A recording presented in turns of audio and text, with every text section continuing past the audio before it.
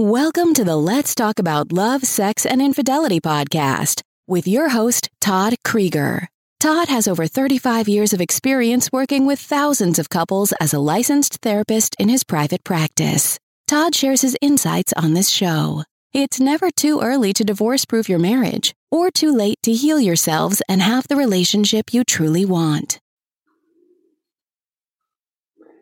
Hi, everybody. This is Todd Creager. And today I am talking to you about the role of self-reflection, finding clarity and compassion. And this is, again, after the discovery of infidelity, the role of self-reflection and the importance of finding clarity and compassion. I just spent today, another day, this is very common for me, helping many couples and individuals who are dealing with infidelity, either from the betrayed side or the person who was betrayed. And the person who was betrayed, also the betrayer, is what I meant to say. And I could tell you, as I've been talking about in a bunch of podcasts and videos that I've been doing in the past, that we all have a lot to learn. And these crises of infidelities are moments of hopefully wake-up calls where we need to self-reflect. So for the person who did the betrayal, the self-reflection involves, of course, what was behind it? What made me do it? What's going on in my current life that may have contributed to this kind of decision, but maybe even more importantly, what's going on in my earlier life that may have contributed to it? The earlier life is a little more subtle and yet very powerful. In almost all cases, I have seen that one of the factors of acting out, whether it's sexual acting out, with infidelity, sex addiction, whatever, has a lot to do with what was missing in one's childhood. And so it's hard to do this alone sometimes because people that have missed things, they don't know they're missing it. I had a client I just saw recently that his wife said he's not very considerate, not sensitive to her feelings.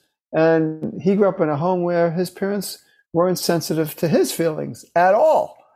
Really, just about zero. So he learned to ignore his feelings. So how could he not ignore his wife's? Now, this is not about infidelity, but it's about the process that happens with us. We don't know what we don't know. And then let's say we get involved in a committed relationship, or maybe we get married, and we're really dancing in the dark. So this crisis of infidelity is very painful, and at the same time, it's an opportunity to go, what the heck is going on with me that would make me sabotage this relationship that I'm in with this person who really loves me so much? What is going on with me? And what happened in my childhood? What was I missing? And that's what I do. I spend a lot of time helping people see what was missing. Not only what was present that wasn't good, let's say abuse, but also what was missing. Did you have parents that tuned into you? Did you have parents that were able to regulate themselves well enough so that they regulated you too? Or did you have the kind of parents where it was really important for you to adapt and regulate them? That oftentimes is a recipe for disaster in your new relationship, because if you've been in the habit of regulating the mother or the father or both, when you get into a relationship, you just continue that pattern of regulating the other person. So where are you? What do you want? What do you feel? And how deep of a relationship can you actually have when you're not even connecting with yourself? So that's an example of what I see a lot. And so the person is not able to fully engage with their partner because what was missing in their childhood continues being missing, because they don't even notice it in themselves. And so they do this substitute. They act out. It's like instead of having healthy food, I've used this analogy a few times before, that someone fills themselves up with fast food. And for the time being, it satisfies them. Even though they might feel a little guilty doing it, it still tastes good. It feels good. It's comfort food. But then they go, oh, my stomach feels not good. Oh my God, look what I did to myself. I fill myself with junk food rather than the real stuff. So just a slice of what can happen. I mean, there's many different people with many different childhood experiences, with many different reactions to what can happen. And some involve infidelity. Some involves being a partner of someone who has been self-absorbed, including infidelity. And then you look at the person who was betrayed. And like, what's your story? What happened with you? What was missing with you? What did you settle for when you were a kid because you had no choice, and now settling for as a partner? What were the signs that you might have missed? This is not a judgment. This is just what happens when a person has been trained to ignore themselves. Again, this could happen from, in a more extreme way or not so extreme. But the key here in just these examples that are just coming to me is the importance of self-reflection. That's really the point. You start to ask what was missing. Now, since you don't know what you don't know a lot of times, you might need to talk to someone like myself, or maybe read a book or watch a video. Get a sense of what people are saying. Start to look at, what was missing? How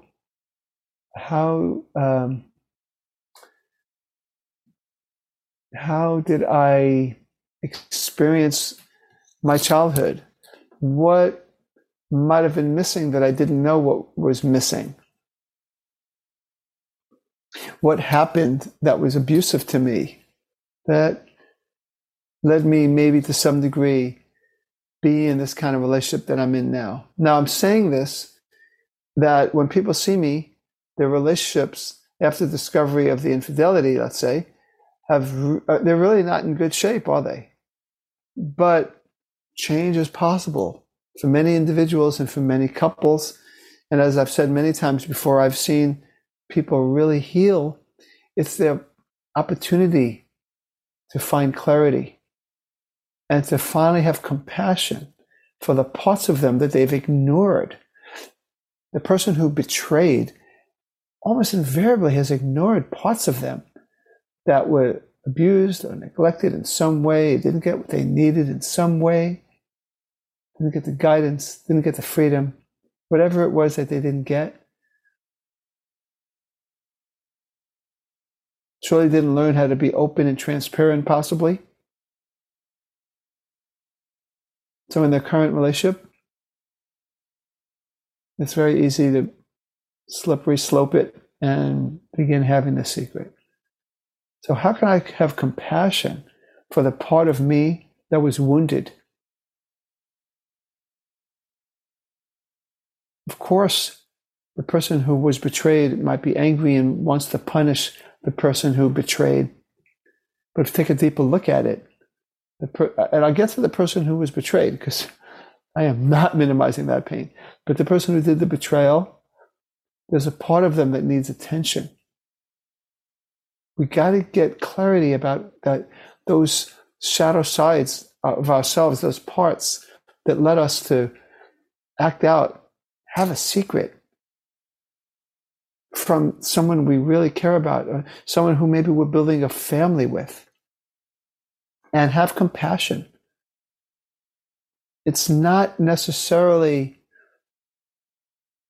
we're not saying it's okay. It's not okay.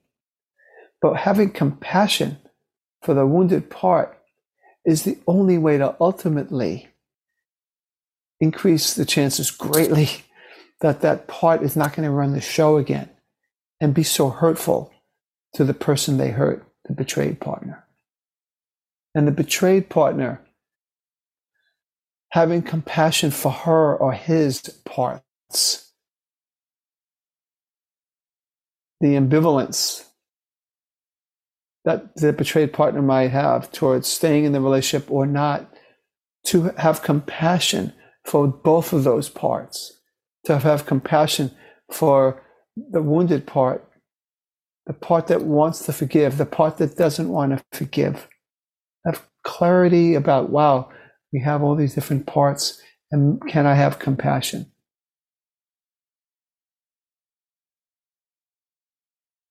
There's a power in self-reflection. And sometimes self-reflection is done with the help of others. I've seen many people who have benefited from therapy with me, and also there are times when people have used, like I said, literature, videos, but also people, being in groups, whether they're virtual groups or live groups, intensives. There's a whole army of people that can help you get more clarity. So your self-reflection is not a solo act always, but always being interested. And that power, self-reflection, that power that gives you understanding and insight into these parts of you that are hurting, parts of you that acted out and did the hurting. Very, very, very, it's the power to heal. It's the power to love more deeply. It's the power to love more maturely.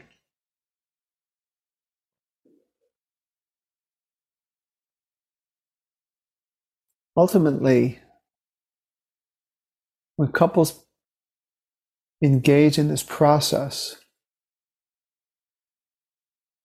and learning what they didn't have that they needed, learning from the betrayed person what aroused them to do that infidelity, I'll throw in out of control sexual behavior of any kind. What is it? What was it? What am I looking for? What was I looking for?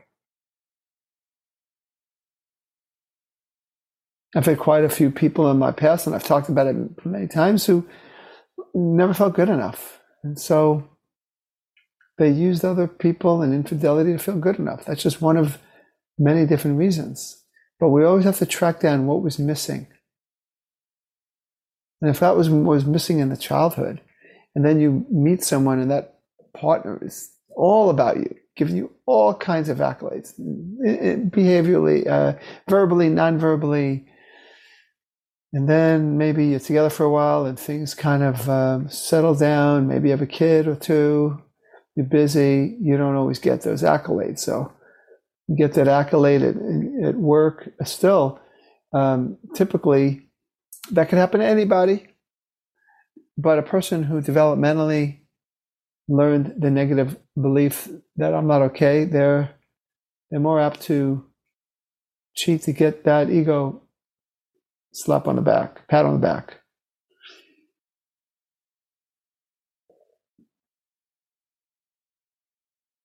So becoming aware of all this clarity and having compassion for yourself, ultimately what we want it to lead to is developing the mature communication so you can have compassion for each other, of course. The person who betrayed needs to understand more deeply and have clarity of the other person. What might that be for you? And to have compassion, to have patience when they get triggered over and over again, and not insist that the person just gets over it, because you have clarity, which leads to that compassion towards your partner who you betrayed. And the person who was the victim of betrayal, eventually, as that person is getting more clarity and compassion towards himself as a victim of the betrayal, can now look at their partner with more clarity and go, wow, you were missing things. This is not about me. There are times when I just need to stop taking things personally, as hard as that is, and see you and your struggles and your wounds and have compassion for you. And this is what I see with so many couples over and over again. It gives me inspiration to continue doing this very important work. I've said this before, but for some couples, infidelity means the end of the road of that relationship. But for many others, it's not. And it is painful, and it is an opportunity to build the kind of relationship that you didn't have before, that has the breadth and the depth of connection, appreciation of clarity and compassion that you never had before. So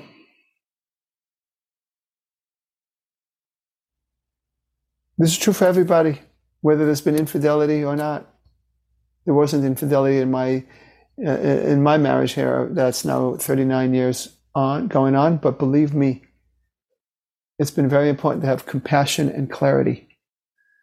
Compassion for myself when I acted defensively and immaturely, and clarity. Compassion, clarity for my wife, what would make her react that way, what was behind it, and compassion. Ultimately, no matter what we've been through, no matter what crises, no matter what rupture in our relationship, it comes down to this: what hurts? And I am there for you. And with that clarity and that compassion, people could heal from very deep wounds to develop a very deep, loving relationship. That's what I wanted to say. This is Todd Creager, making the world safe for love. That's it for today's episode of Let's Talk About Love, Sex, and Infidelity podcast with your host, Todd Creager. For free resources and materials, head over to toddcreager.com. Loved this episode? Head over to iTunes and subscribe, rate, and leave a review. We'd really appreciate it. Thank you.